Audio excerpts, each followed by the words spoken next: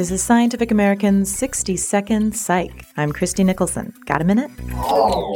We know when someone's in pain just by looking at their face.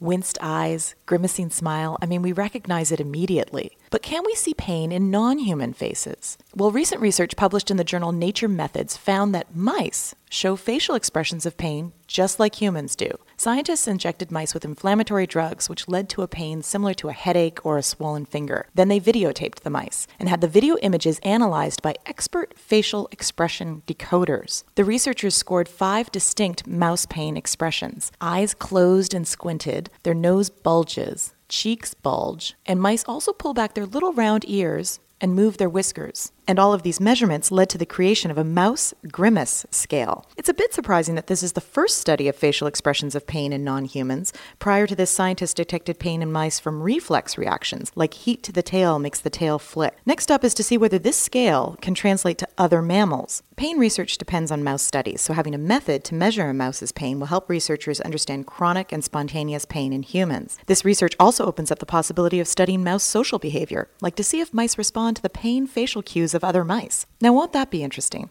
to see how a mouse consoles another mouse in pain? Thanks for the minute. For Scientific American's 60-Second Psych, I'm Christie Nicholson.